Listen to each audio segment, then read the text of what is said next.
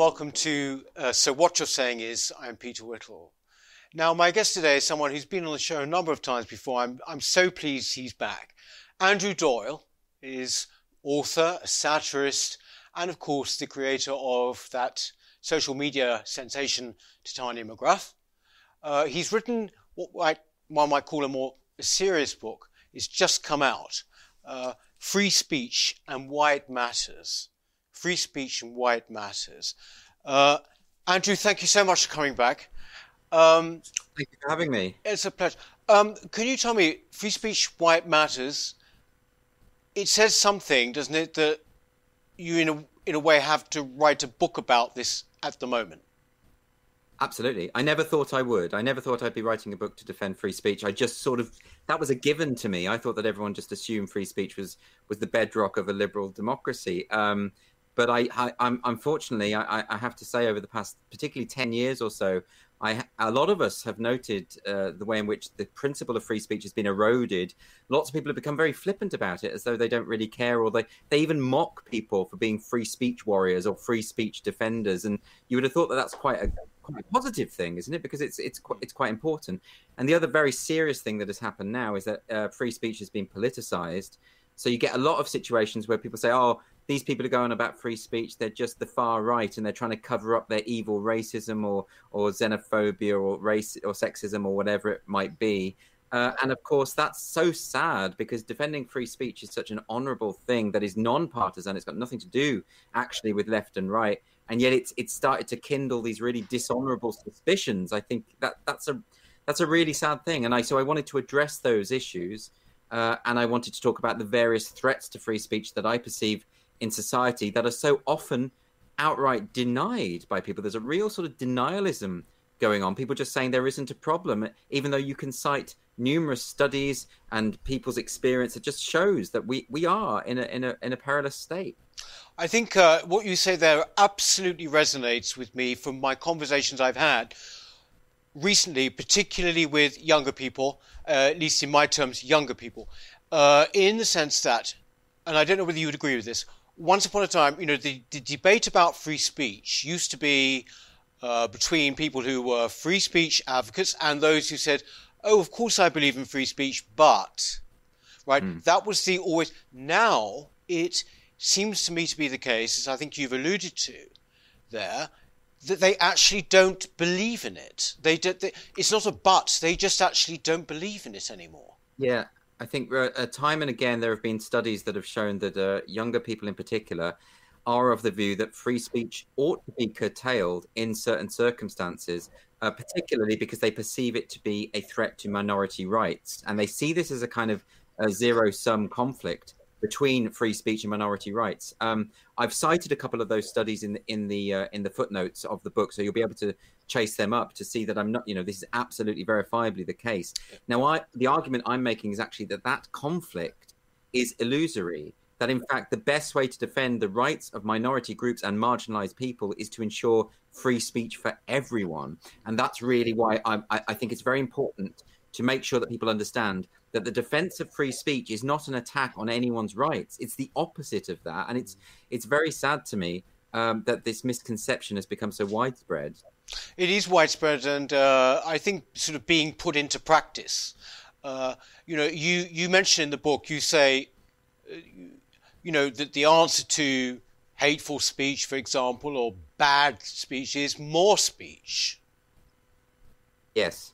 So I think that's right. That's all of the great civil rights luminaries of the 1960s and further on into the 20th century knew this. They knew that free speech underpinned all of their causes. This is why it coincided with the Berkeley movement, the University of Berkeley, because free speech was part of everything. And we also know from experience and from research that all of the countries in the world today where free speech protections are meager, you also have the oppression of minority groups. They tend to the oppression is just much more intense in those countries where free speech is denied. So the correlation is absolutely clear. And so there's all sorts of problems, thorny problems that I try and unpick in the book. And it's about sort of acknowledging a couple of things. The first thing I do acknowledge in the book is that speech can be hurtful.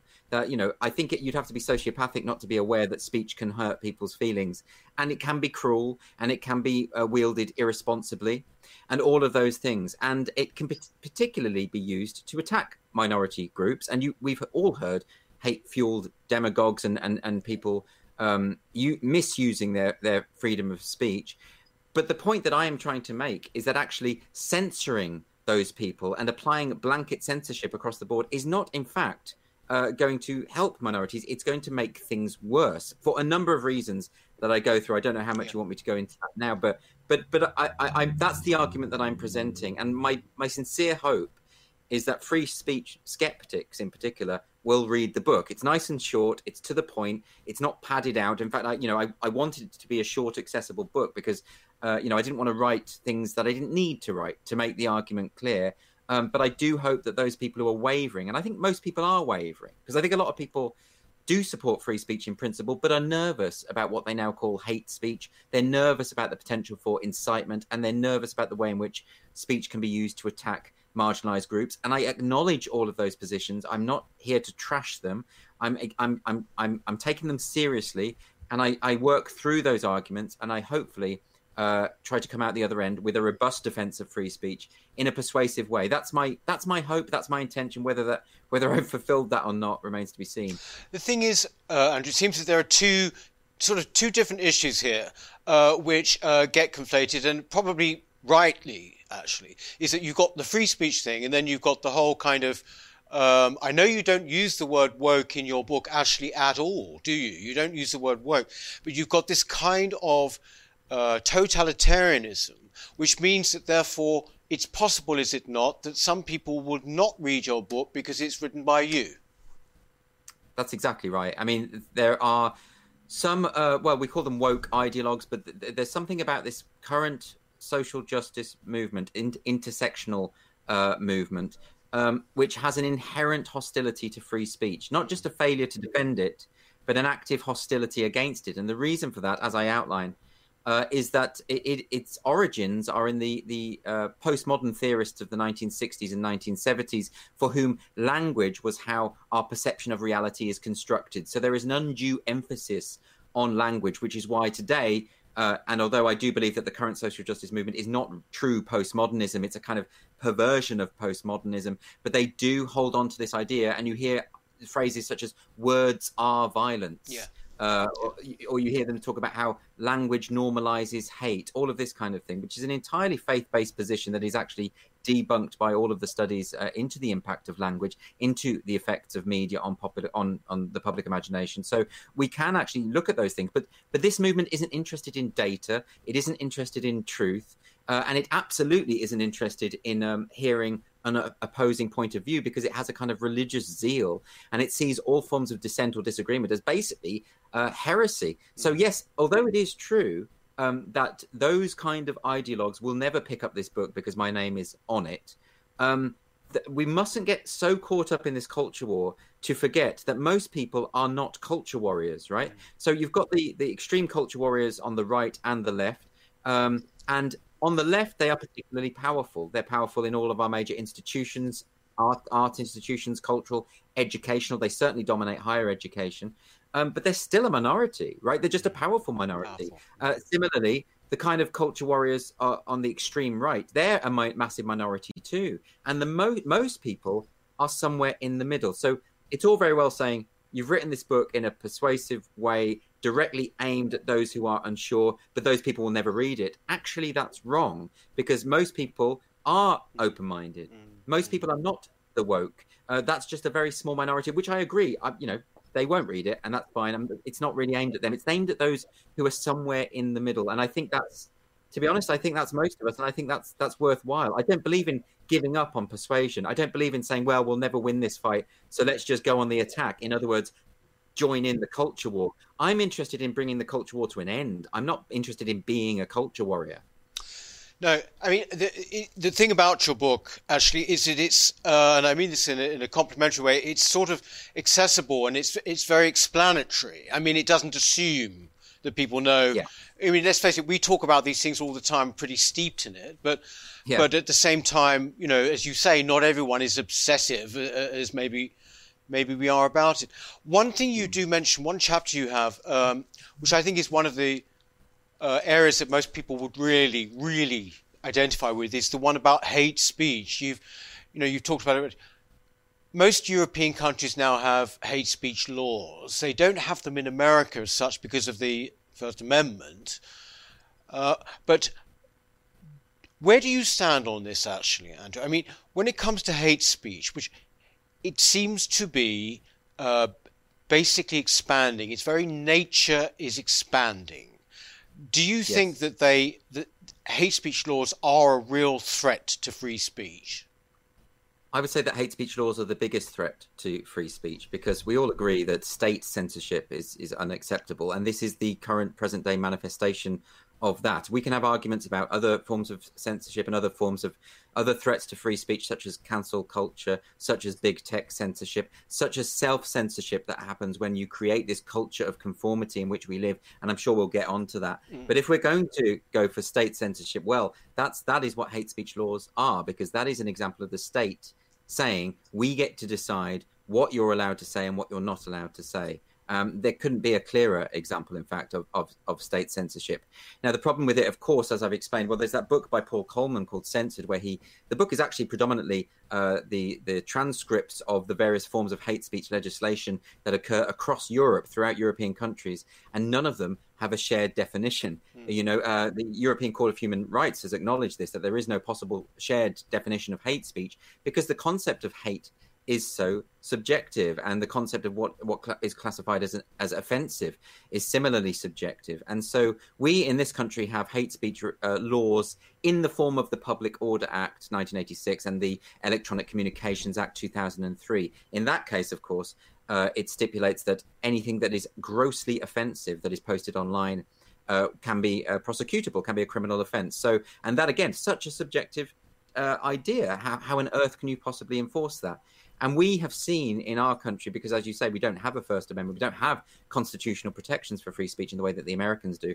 So what we have is over a 5-year period, as I mentioned, between it was 2014 and 2019, the police recorded 120,000 non-crime hate incidents. The police, as you know, now routinely send tweets out saying, we'll pay a visit to you. We'll be knocking on your door if you say something that upsets someone.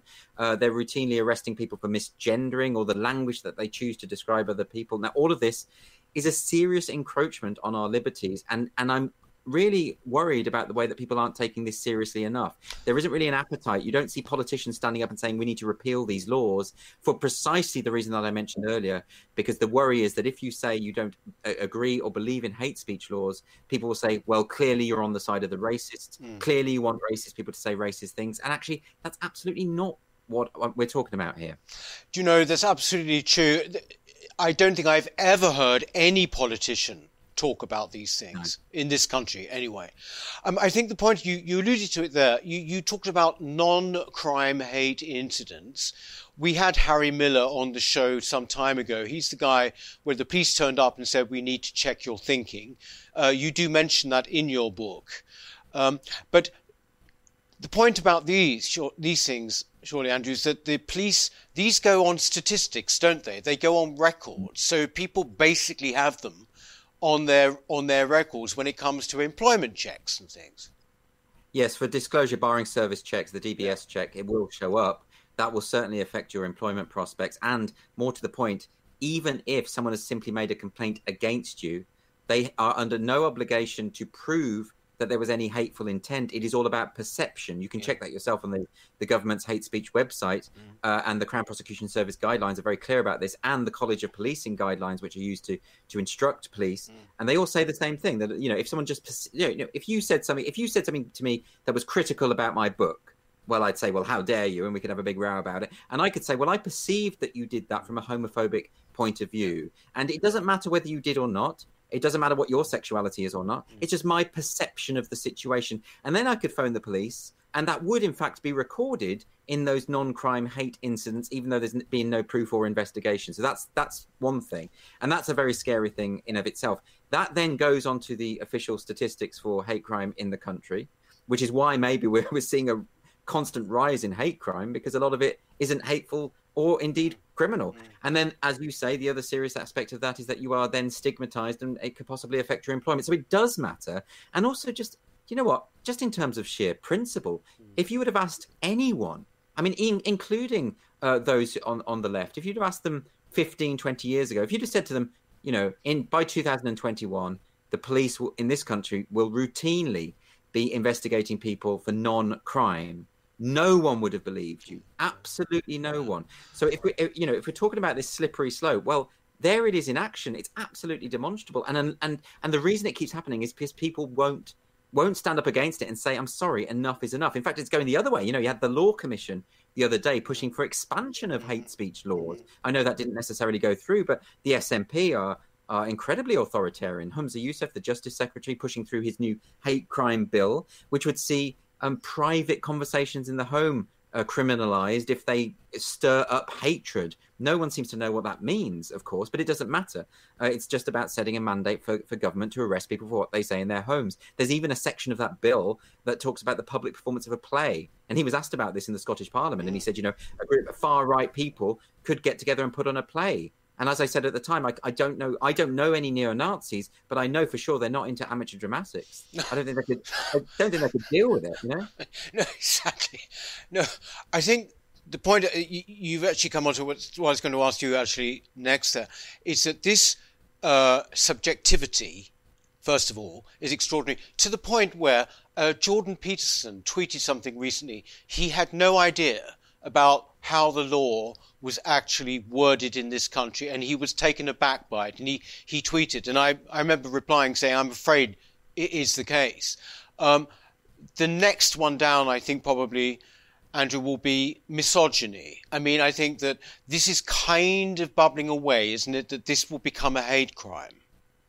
Yes, these things are forever expanding, and there's all sorts of groups who are, particularly when it comes to intersectionality, which of course divides everyone up in terms of their various demographics. Yeah. They're going to keep pushing for this. I remember seeing that tweet from Jordan Peterson, and it doesn't surprise me, because I think a lot of people in the USA and in Canada don't realize the extent of the problems in this country. And part of the reason is they seem so unbelievable, don't they? Yes. They seem so obviously dystopian. I mean, even that phrase you mentioned, we need to check your thinking. Yeah. You can't describe that as anything other than Orwellian. It is thought police. That's exactly what it is. So, you know, I don't have much truck with these people who say, oh, well, the use of Orwell has become a bit of a cliche. Yeah, it's a cliche because it's so pertinent. That's the problem. I think, you know, from my own experience in the London Assembly, I had to question the police, and I used this example of Harry Miller.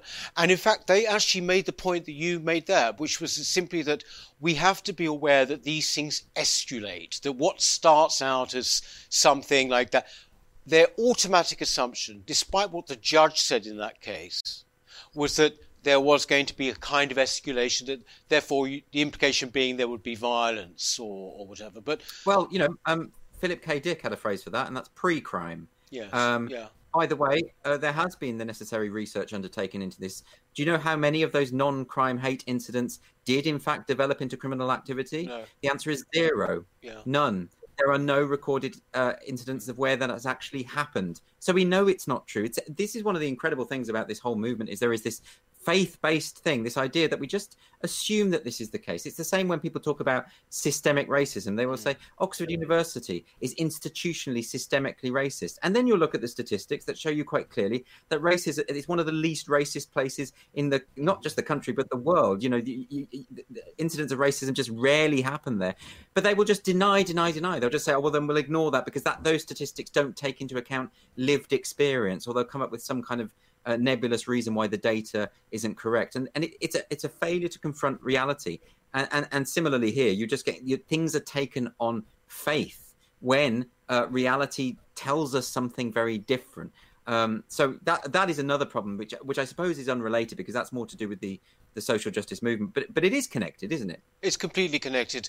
You know, if you were, you know, you've written plays, haven't you? And you've written, particularly, for Titania McGrath being one of them in Edinburgh, and obviously were a stand-up comic. I imagine you're not doing so much of that at the moment, but well, there are no stand-up comics at the moment, really. No, exactly. Other than the ones doing it over Zoom, and I admire their pluck, but it's not something I could ever do. I don't know how that would work, really. But with the Scottish proposals, it particularly, as you said, affects performance. And this thing about the domestic arena being able to criminalise speech in the it is extraordinary, is it not, that the Prime Minister, for example, has not just simply said, sorry, forget it. This is ridiculous. Yeah. There's been nothing. And this is what is so worrying, isn't it?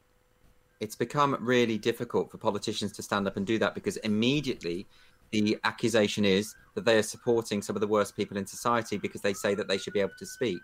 That's why it's actually just very difficult for politicians who want to be re-elected. And also there has been a kind of cultural shift on this issue. You don't really get much defense even from artists, performers. A good comparison, which I've used before, and I mentioned in the book, I think, is if you go back to the Tony Blair era when he was trying to push through the Racial and Religious Hatred Act. Was that 2006? Yes, it was the one with Rowan Atkinson where he protested, I believe. Yeah, that's right. So you had comedians pretty much unanimous saying this can't go through, and that campaign was spearheaded by Rowan Atkinson, as you say, and there were letters to the press and all sorts of things. And because comedians understood that all it would take is one person complaining about an Edinburgh show, say a stand-up show at the Edinburgh Festival Fringe, and then that show would be shut down while pending investigation by the police. And of course, financially, that's ruinous for anyone who's ever been to Edinburgh as an act, knows that they plough a lot of money into it and they don't get the return, even if they're relatively well known. So that would have been terrible. So comedians were absolutely unanimous, and also they were about defending artistic expression. However, that's changed, right? So when the Marcus Meekin case occurred a few years ago, the famous Nazi pug case, where he made a joke video of his girlfriend's pug dog and he taught it to do a Nazi salute, and respond enthusiastically to phrases such as Sieg Heil and Gas the Jews. Not pleasant phrases. That was the whole point of the joke. It was the juxtaposition of the cuteness of the animal and the horror of the phrases that were the trigger phrases. So, but of course it was a joke. It was even explained within the video that it was a joke. You might say it was offensive, it was distasteful. I understand why some Jewish people who lost relatives in the Holocaust would be horrified by that joke, but it was a joke nonetheless. And yet he was prosecuted in a court of law. It went all the way, and he was found guilty ultimately, and he now has a criminal record under the hate speech laws, the Communications Act 2003. Now, that's a very serious infringement on civil liberties. That's a real worry. But at the time, I defended him. One or two other comedians defended him. Basically, none of the vast majority of comedians actually started attacking people like me who were defending him. And that's in, 2017, around there. So something has happened between the Tony Blair era from 2006. There has been a kind of sea change among artists and among creatives, where even they no longer trust artistic expression. I think no longer trust artistic expression. I would almost go further than that, actually. And in my experience, at least, not with comedy, but in the arts, is that they're quite happy to be the carriers of the message, it seems to me. Yeah. Oh, it's so boring, isn't it? Every time you go on Netflix or something and you see a message telling you, oh, well, this film made 50 years ago might have been made in a different cultural context with different values. And I'm thinking, really? I probably knew that because I'm not stupid. This patronizing, coddling thing that these big corporations feel. And I think people are sick of it, because when they see the way things are cast to prioritize diversity, it isn't that there are different racial groups being represented on TV. I've never cared about that. And frankly, I never used to notice it. It's just not something that bothers me. And it would be weird, wouldn't it, if everyone in all the TV shows was white? I would say that is a problem. But that hasn't been the case for many, many years. Yeah. But the reason why people resent it is because they don't like being hectored, because there's this sense, isn't there, that what these TV program makers and filmmakers are saying is, you lot out there, you're all evil racists, and you need to understand that diversity is good. We know that diversity is good. We're not racist. We don't need to be preached at. certainly not by avaricious corporations whose only goal really is to squeeze as much money as they can out of the rest of us. Absolutely, yes. Do you think with hate speech laws, would you just repeal them? Would you just get rid of them? You would? Yeah, 100%. Just get rid of them. I don't think hate speech laws have any place on the statute books of a liberal democracy. I don't think the state has any right to decide what people can and cannot say. There are some thorny issues around incitement. Incitement to violence, as you know, has always been illegal under English common law. But I think the threshold has to be very high. You know, I don't think it's sufficient to say that military metaphors, for instance, qualify as incitement to violence, as was leveled towards Boris Johnson when he was using phrases like betrayal and surrender bill. Political language is combative and colourful. That nobody's going to hear Boris Johnson use the word betrayal and pick up a gun and go out and shoot people. That's not how this works. And I thought it was quite shameful, actually, when certain politicians tried to connect his language to the death of Joe Cox, because in order to make that kind of accusation, you better have some evidence that there was causality there. There is no evidence of that whatsoever, and I think that's the problem. And we know as well. I mentioned this in the book about media effects theory. We have had 6 decades of research into the way in which mass media consumption has an impact on public behavior. And the answer is it doesn't. People aren't mechanically acting on cues. And yet still, again, this is one of those things that's totally taken on faith. You remember in 2019 when the movie Joker was out, there were loads of articles by people saying, oh, well, this is irresponsible material. This will cause young men to go out and commit violence. People were even fearing that young men would go out and shoot up people in the cinema. There was a weird sense in which it felt like these writers were sort of hoping for it in a way, because it would confirm their prejudices. But look, there's no evidence at all that happens whatsoever. And the direct effects model of media effects theory has been completely discredited. But people don't want to look at the facts, don't want to look at reality. They want a simple solution. When you see some horrific thing like the Christchurch massacre, where those Muslim worshippers were murdered by this far-right extreme terrorist evil, let's just call it what it is, evil man. And of course people want to come up with some solution that because that's inexplicable, isn't it? Yes. So what they do is they look at the websites he was looking at. They say, oh look, he shared this Daily Express article the week before the murders, as though that is in any way connected to the event itself. And like I say, I have sympathy for that. When I hear a news story like that, it upsets me. I want to know why. And it's much easier to have a simple explanation that can just say, and this has always been the case, hasn't it? You remember back with the James Bulger murder. Yeah. The immediate knee-jerk reaction by the press was the responsibility was the filmmakers of Child's Play 3, because there was a copy of that video at the home of the boys. In fact, I think as it turns out, they didn't even watch the film, because there's a scene in the film on a train track. It's actually a fairground ride, but the press said it was a train track, and that connected to the James Bulger murder. And again, that murder was inexplicable. You looked at that and you thought, how could 2 10-year-old boys possibly torture and kill a small child? And you want to make sense of it. And so therefore, here's a solution. It was this movie that did it. They watched the film and then they committed the act. Now, so I get it, but we have to, as adults, look into the research on this and acknowledge that there is no causality, there is no connection there, and that we're going to have to look for answers elsewhere. One of the overriding problems, surely, in all of this as well, is that whatever the laws are brought in, because you talk about hate speech laws, official bodies, but not legal bodies, if you like, such as Ofcom, they've also widened what is considered to be hate speech on television to an absurd level, many people would say. But therefore, the main problem, surely, the main threat to the whole situation is self-censorship, which I would suggest is now pretty much the default position, isn't it? It has to be. It has to be, because if you take the example of when I can't remember the channel that ditched the episode of Fawlty Towers called The Germans, yes. Because in that episode, the character of the Major used a racial epithet. And of course, as John Cleese said afterwards, when he was writing those lines, the Major is meant to be this old relic of a different time. He says those words in order that the show is mocking him. He's the person we're laughing at for using these antediluvian offensive phrases. That's the whole point. But this literal minded thing, all they hear is, there's an offensive word, therefore it's offensive, therefore we need to shut it down. Now, that means, of course, let's extrapolate that. Let's take that principle. That means that any writer who wants to have a character who is morally dubious, who says morally dubious things, well, now, because of this literal-minded interpretation, it's going to be very difficult to do that. Or what if you want to represent some horrific act of violence or horrific attitudes or ideas, right? Because sometimes dramatists and artists want to delve into those areas and want to represent those things faithfully.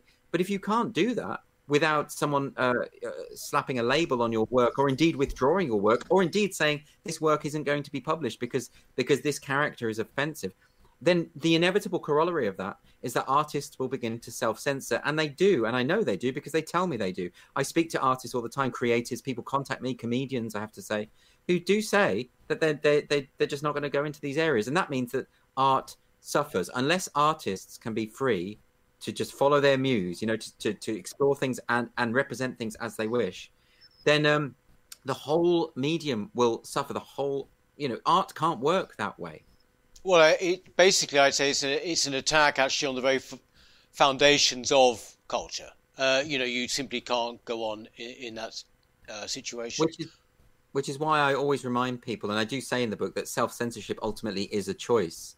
And of course, I think if you want to be a true artist, you have to be free, and you have to not curb yourself on the basis of other people. However, there's also the reality of the business of living, and most of us are not independently wealthy. And Kazuo Ishiguro, the great novelist Kazuo Ishiguro, yesterday said that he was very concerned, not for himself. He's an established novelist. He's won the Booker Prize. He doesn't have to worry about getting published or indeed selling books. But he said that young writers today, particularly young novelists, are not going to be free to express themselves because they're not established. That's the worry. It's always the worry with the younger generation, with new artists coming up, is that they're now writing within very tight limits of acceptability. And although it's possible historically, artists have worked within those limits, it takes sort of geniuses like Da Vinci, if it does, because you have to find ways to work not to upset the Vatican, that's the problem. Michelangelo, if you're painting the Sistine Chapel, and you find ways to be subversive without, there are actually some very subversive images there, but they got past the Vatican. It's very smartly done. Yes. But however, we're not all able to do that, and we should have that artistic freedom. People have fought and died for this, How much of a free speech fundamentalist would you say you are? And when I say that, people say, oh, well, you shouldn't, scream fire in a cinema or whatever. That's a bit of a red herring, I think, actually. I think everyone would sort of agree with that. But for example, I think it was Christopher Hitchens talked about this, and Orwell said, is being able to tell people what they don't want to hear. But I mean, should, for example, people who deny the Holocaust, should their free speech be protected? I think it should. And the reason I think it should is the best way to deal with those who are completely wrong about history, and particularly from a malevolent intent, is to destroy their arguments using the evidence of history. Now, you'll know, for instance, with the case of David Irving, who actually served prison time for denying the Holocaust, it was actually Richard Evans, the historian Richard Evans, who took him down because he demonstrated how flawed Irving's analysis was. And it was irrefutable, and it was far more powerful. If you lock someone up like that, it just gives credence. All of a sudden, all of these conspiratorial people are thinking, oh, well, maybe he's got a point. It gives him a kind of glamorous sheen that he doesn't deserve. It makes him a sort of martyr figure.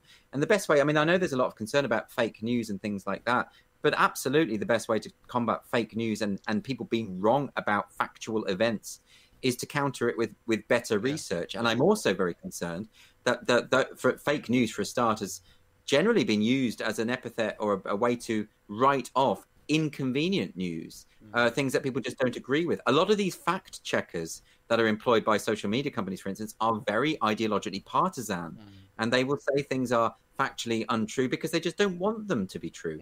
That's a problem. So, absolutely, I have to say, an absolutist when it comes to free speech. I don't approve of Holocaust denial, of course, or any kind of abuse, actually. I'm very into politeness and decorum. I really disapprove of incivility, and I don't engage. If someone's not civil, I won't engage with them. I'll just block them and move on because I want to talk to other adults who are able to have civil discussions. But that is not incompatible with a free speech absolutist position. In fact, the two, as far as I'm concerned, are extremely compatible. Yes. What about this other big threat that we are? Well, it certainly concerns the likes of me doing channels like this from big tech. Do you take that seriously? Very seriously. I think it's the next big free speech battle because, firstly, we have to win the argument. We have to explain to people that this argument of, well, they're private companies, they can do what they want, that is an argument that's about 20 years out of date. We have to acknowledge the sheer impact that social media has, the power that it holds. It is the de facto public square. It is the main principal realm of discourse throughout the globe. And we know that when a few companies have this kind of oligopoly, governments do intervene. That's why antitrust laws exist. We know that there is a problem here, and I understand that particularly those who are for the free market, libertarians, are often concerned about intervening when it comes to private companies. But look, there's a way to do this, because it isn't just the case that they have these terms of services which they enforce. They will also destroy any competition in its nascent form. Parler was set up. This was a platform to rival Twitter, and the social media tech giants collaborated to basically destroy Parler. So it's not the case that you can just go off and set up your own internet or set up your own. It can't be done. So we have to acknowledge that, and we have to talk about the issue that these are multi-billion-dollar corporations with more collective power than any nation state, and yet they have none of the democratic accountability. That's a risk. That's a threat to free speech, and it is one that we have to take seriously. It's extraordinary, isn't it, that sort of people, perhaps on the left, actually, they find themselves defending these big corporations, say, well, they're just private companies. They're just private companies. Only because they agree with them. Yes. That's all. It's utterly hilarious to me. I don't think you can call yourself left-wing if you're cheering on a multi-billion-dollar corporation, can you? No. Or saying to those people that you want them to decide on the parameters of acceptable speech. I think that's a really funny, actually laugh out loud, funny contradiction. But I also think that it fails to recognize the power that they have, and it's also very myopic, because it's not looking into the future. Well, these people might agree with you at the moment. Certainly the Biden administration will have no appetite to deal with the problem of big tech censorship because they tend to be aligned with their message. But what happens in the future? What happens when you set this precedent and 20 years from now, the people who are in charge of big tech don't agree with you anymore? You will have no recourse at that point because you spent years saying they should be able to censor whoever they want. Well, that's going to bite you in the end, isn't it? At the end of your book, actually, you paint a possible scenario. You're not saying this is inevitably going to be the case, but it's quite a bleak one, which is one of utter conformity. I don't think you have to go that far in the future, because I don't know about you, but I kind of feel that a bit now. That somehow this is the way things could pan out. How do we stop that being the future? I'm not, as I say, this is just one thing you say could happen. What do we do to sort of actually prevent that? We've got to win the argument. I think too many people have accepted that, or accepted the false premise that freedom of speech threatens minority rights. That freedom of speech is something that is dispensable, really, and that we shouldn't worry too much about granting the state these unlimited powers to control what we say and think. We need to win that argument again. And I know that just looking at history, it's not something it's relatively recent actually that we have free speech. Societies throughout history generally haven't had this. It's quite miraculous that we've achieved this, and we should be grateful for that. But we've got to hold on to it. It's not something that is you win the argument and then you've got it forevermore. No, it's constantly going to slip away, because that is the nature of human nature, that there are always going to be power-hungry people, megalomaniacs who are going to exploit their power in order to control other people. And so therefore we need to win the argument again and again with each successive generation. And this is my modest contribution to that effort. Well, the thing is, It is. It's extremely succinct, and I think required reading. And if you were to go into university and so, if you were to sort of say, oh, let's discuss free speech, and here's my book on it, and I've no axe to grind other than the subject. At the moment, the way things are, probably you get short shrift, wouldn't you? Well, that's the problem that we face, is that we have to win the argument, but we also have to persuade people that the argument is worth having in the first place. Yes. And with this incredible denialism that we have, since Gavin Williamson's announcement about the state of free speech on university campuses, we just had across the board denialism from publications such as The Guardian, from a lot of students, from the NUS, from the Union of Colleges, all just saying there is no problem with free speech on university campuses. And of course, as I mentioned in the footnotes, I link to a number of studies from groups such as the Policy Exchange Unit, just showing the extent of the stifling of the free exchange of ideas on university campuses. It is verifiable. Denying that there is a problem is not going to fix the problem. You can't just wish these things away. My hope is that sufficient numbers of people, as I say, there will always be those intransigent people who are not going to pick up this book, who will think that it's all a lie, a ruse, because what I want is to be able to have a go at minorities with impunity. That's clearly what they're going to think, because, they are no longer capable of argumentation. They're too sort of ideologically captured. But I think for the majority of people, and this does include the majority of students, they will be open to having this discussion. I gave a talk at Aberystwyth University, and the students were really up for hearing different ideas being challenged. It was actually the members of staff, it was actually the academics who refused to publicize the event because they said any talk that was skeptical about the woke movement would be against their diversity policy. They hadn't even heard the talk, and it was actually the academics who are causing so many of the problems, not the students. So I have great faith in the younger generation, and I have the great faith in students generally. And you can always cite a few zealots who go into student politics, but they are always the minority. They always have been. It's never been the case that the majority of students are even interested in student politics. Unfortunately, those few who do get involved in those committees then wield power, and they get to decide what their peers can and cannot hear. That's the problem, really. So I would sort of urge. I think it's really great. There's the new Free Speech Champions initiative, which is actually targeting universities, getting students involved, set up groups. I did a talk at the London School of Economics. There was a free speech society there, and I gave a talk for that. That's now a few years ago, to be honest. But that was one of the early examples of this. I think someone actually tried to get them cancelled with no sense of irony. But that is what we need. We need more and more younger people to be braver and to sort of say, no, we want to have these difficult conversations. We're not going to be shut down. We're not going to let you say that a gender-critical feminist is hateful and transphobic, even though she's never said anything that's hateful or transphobic. Yes. We're going to have the difficult conversations. And if you don't want to participate, you're free not to. But what you don't get to do is to decide that we don't get to talk about it. Yeah, the Free Speech Champions people we had on the channel actually a while ago. It's a great initiative. Andrew, have you ever been? What's your experience been of your own free speech being curtailed? Well, it hasn't really. I don't think I've been censored. I don't think, I've been booted off Twitter a few times. That's the extent of it. But I don't believe, I've got a platform. I'm in a very privileged position. I go on television, I go on radio, I write for the national press. I mean, I can't then do all that and complain that my free speech has been taken away. It absolutely isn't. But of course, this idea, I've had a lot of people tweet about my book saying, oh, look at this person getting a book deal and complaining that his free speech has been taken away. It's not a complaint I've ever made. It's perfectly possible to be concerned about something that doesn't impact you directly. And actually, the people I'm worried about are, cancel culture disproportionately affects working, ordinary people who don't have the resources, the financial resources to defend themselves, which is why the Free Speech Union, set up by Toby Young, is so important.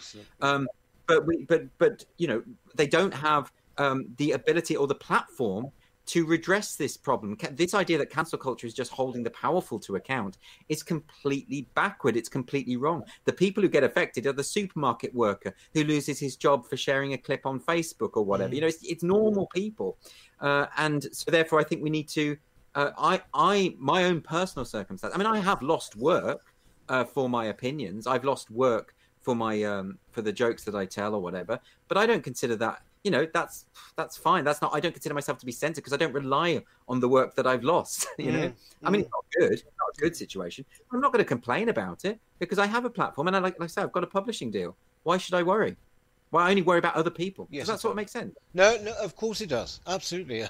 And also, I mean, the fact is, this will speak to a huge number of people. I would say that more than any other comments we get on this channel, it's about the issue of free speech, about fear, about not being able to say what they feel. This is the biggest thing. Andrew, thanks very much. The book, Free Speech and Why It Matters, Andrew Doyle there. It's available. Obviously, most people get these books on Amazon now, don't they? And it's really, really very worth it. Thank you very much, Andrew, for coming on and talking to us about it. And thanks for this contribution. So, thanks very much for having me. I always appreciate coming onto your show, Peter. Oh, well, thank you. We shall see you again soon. I very much hope. Thank you very much. And that is it this week. So what you're saying is, please do join us next week. In the meantime, do remember, won't you, to subscribe. I say that every week, but please do, won't you? Thank you very, very much indeed. Bye.